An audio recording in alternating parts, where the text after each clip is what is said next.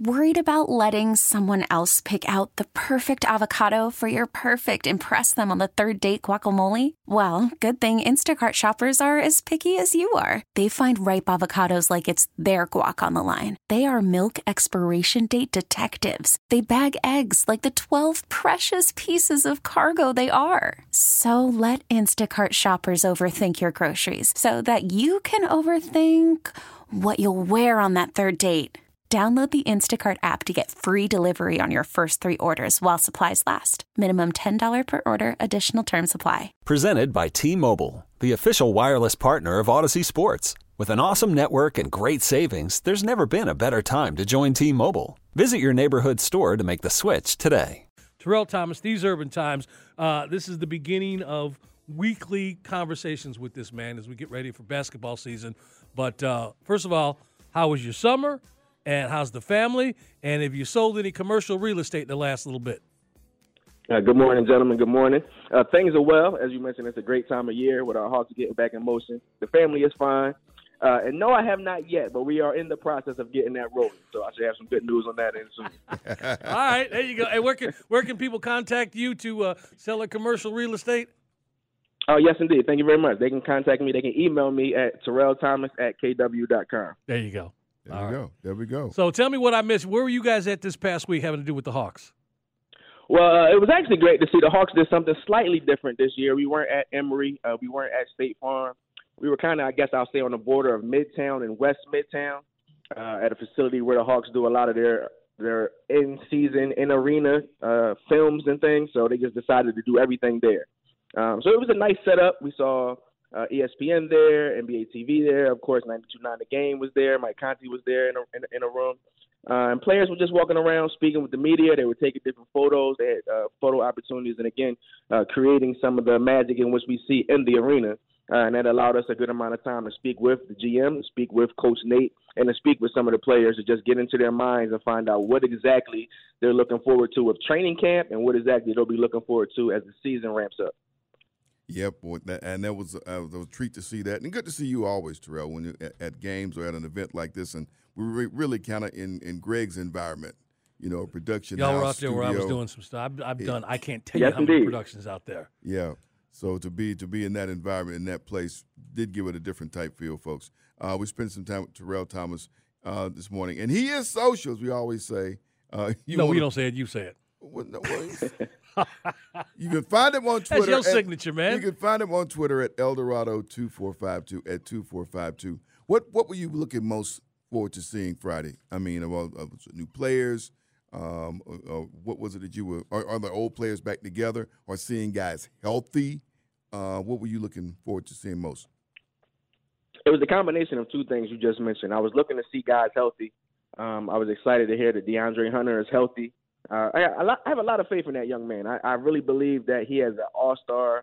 He's an all-star talent just waiting to break out. And I think with the arrival of Murray and with his health, because he did mention, and speaking on Hunter, that he has had some freak injuries, of breaking his wrist last year and things of that nature. So I was looking forward to seeing how he was. And then I also wanted to hear from Coach Nate, with him having so many new pieces, with there being, so many rumors about Coach Nate and Trae Young don't get along. I'm glad they were able to, clear the air on that and really get the true story out there. But I really wanted to see what Coach Nate, or hear what Coach Nate's philosophy may be, if he had any idea on how he would run the rotations, and what he wanted to see from his new guys. And I feel like he did answer those questions, and Trae Young did the same as far as answering or clearing the air on a relationship between him and Coach McMillan. So those were two things, Trae and Coach McMillan's relationship, how Coach McMillan plans on utilizing these guys, and then health. And it seems like we're in a good boat for all three of those things. Sam and Greg, Sports Radio 92.9 The Game, 92.9thegame.com on this Sunday morning. I want you to expand on that, because I was going to ask you about that. The relationship, when people wake up and they get into the NBA page, and some of these sites are going to see that communication between Trae Young and Coach Nate McMillan. And there's a story there, and the national media and the national NBA fans may not know about this, and some people here locally may not know. Coach Nate jumped on a flight, went out to Oklahoma City to meet with Trae to work on this. So can you give us a backstory for those who don't know, or what is the communication that needed to be improved between these two? Yes, indeed. Yes, indeed. Thank you for that. So, it goes on, honestly, even to Coach Lloyd Pierce. A lot of people and a lot of Hawks fans, I'll say, believe that Coach Pierce and Trae Young didn't have the best relationship on the court.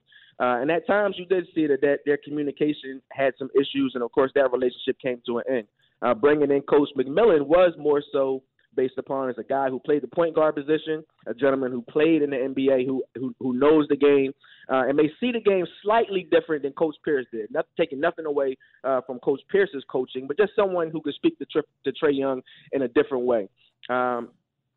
Now, for whatever reason, during Coach McMillan's first tenure as the interim coach, our Hawks were rolling, of course.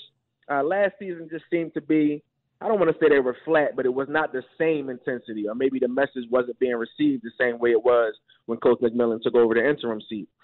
So with our Hawks going to the Eastern Conference Finals in his first year as the interim coach, and then last year being in the play-in, Coach McMillan spoke on he wanted his guys to have an identity, and he wanted his guys to know who they are.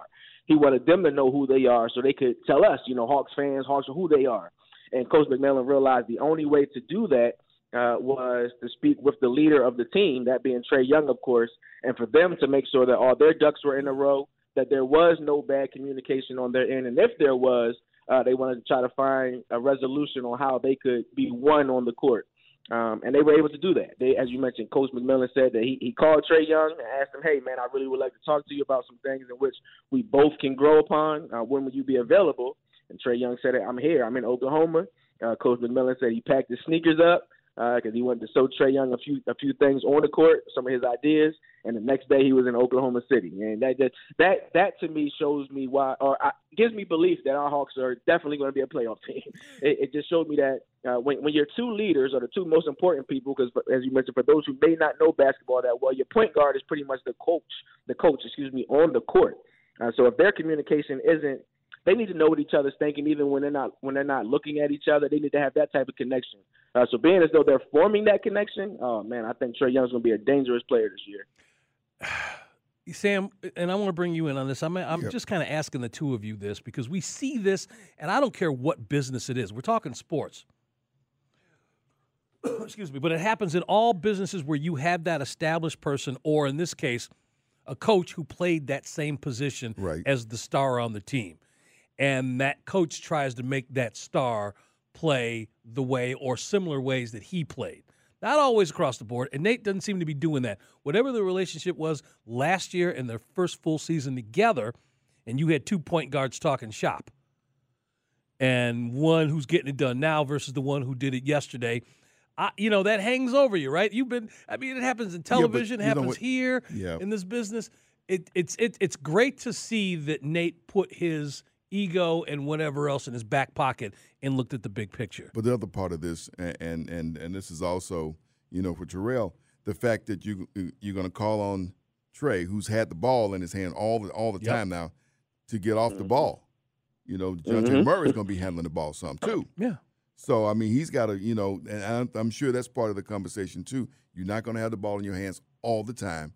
You're going to do things off the ball. It's going to open you up for more opportunities to do some different things and raise the level of what this team can do offensively with two guys that are great passers out there on the floor at the same time. And there's a blueprint for that conversation that you just articulated. There's a blueprint out there, and it was put together by Phil Jackson.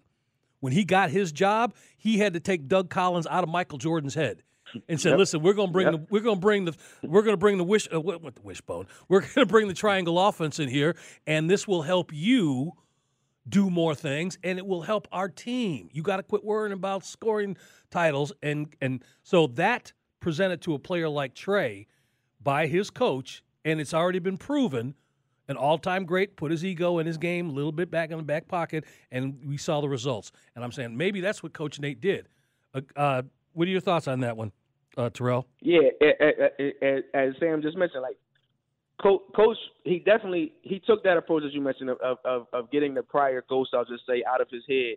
But just that, he took his sneakers up there so he could show Trae Young, like, these are some of the sets in which I believe we can run with you being an off-ball player. Yeah. Here are some of the things in which we could do. He actually, showed him those things, gave him that visual presentation so he can understand And we also learned about Trae Young, and Coach McMillan said that he learned Trae Young has not played point guard his entire life. He didn't actually start playing point guard until he was 8 years old. So he said he does have a lot of experience, of course, in his younger basketball days, mind you, but playing off of the ball. So that was refreshing to hear as well, for him saying that over the years he's grown as a point guard because that's not where he initially started off. He even shared with us that he's still learning as a point guard, which, any great guard will let you know learning never ceases. So that was great to see that he has admitted that he's still learning as well. But, yes, Trae will be off the ball a lot this season, and that was one of the things that Coach McMillan wanted to cover with Trae and make sure he had a clear understanding and would be comfortable with before training camp even began.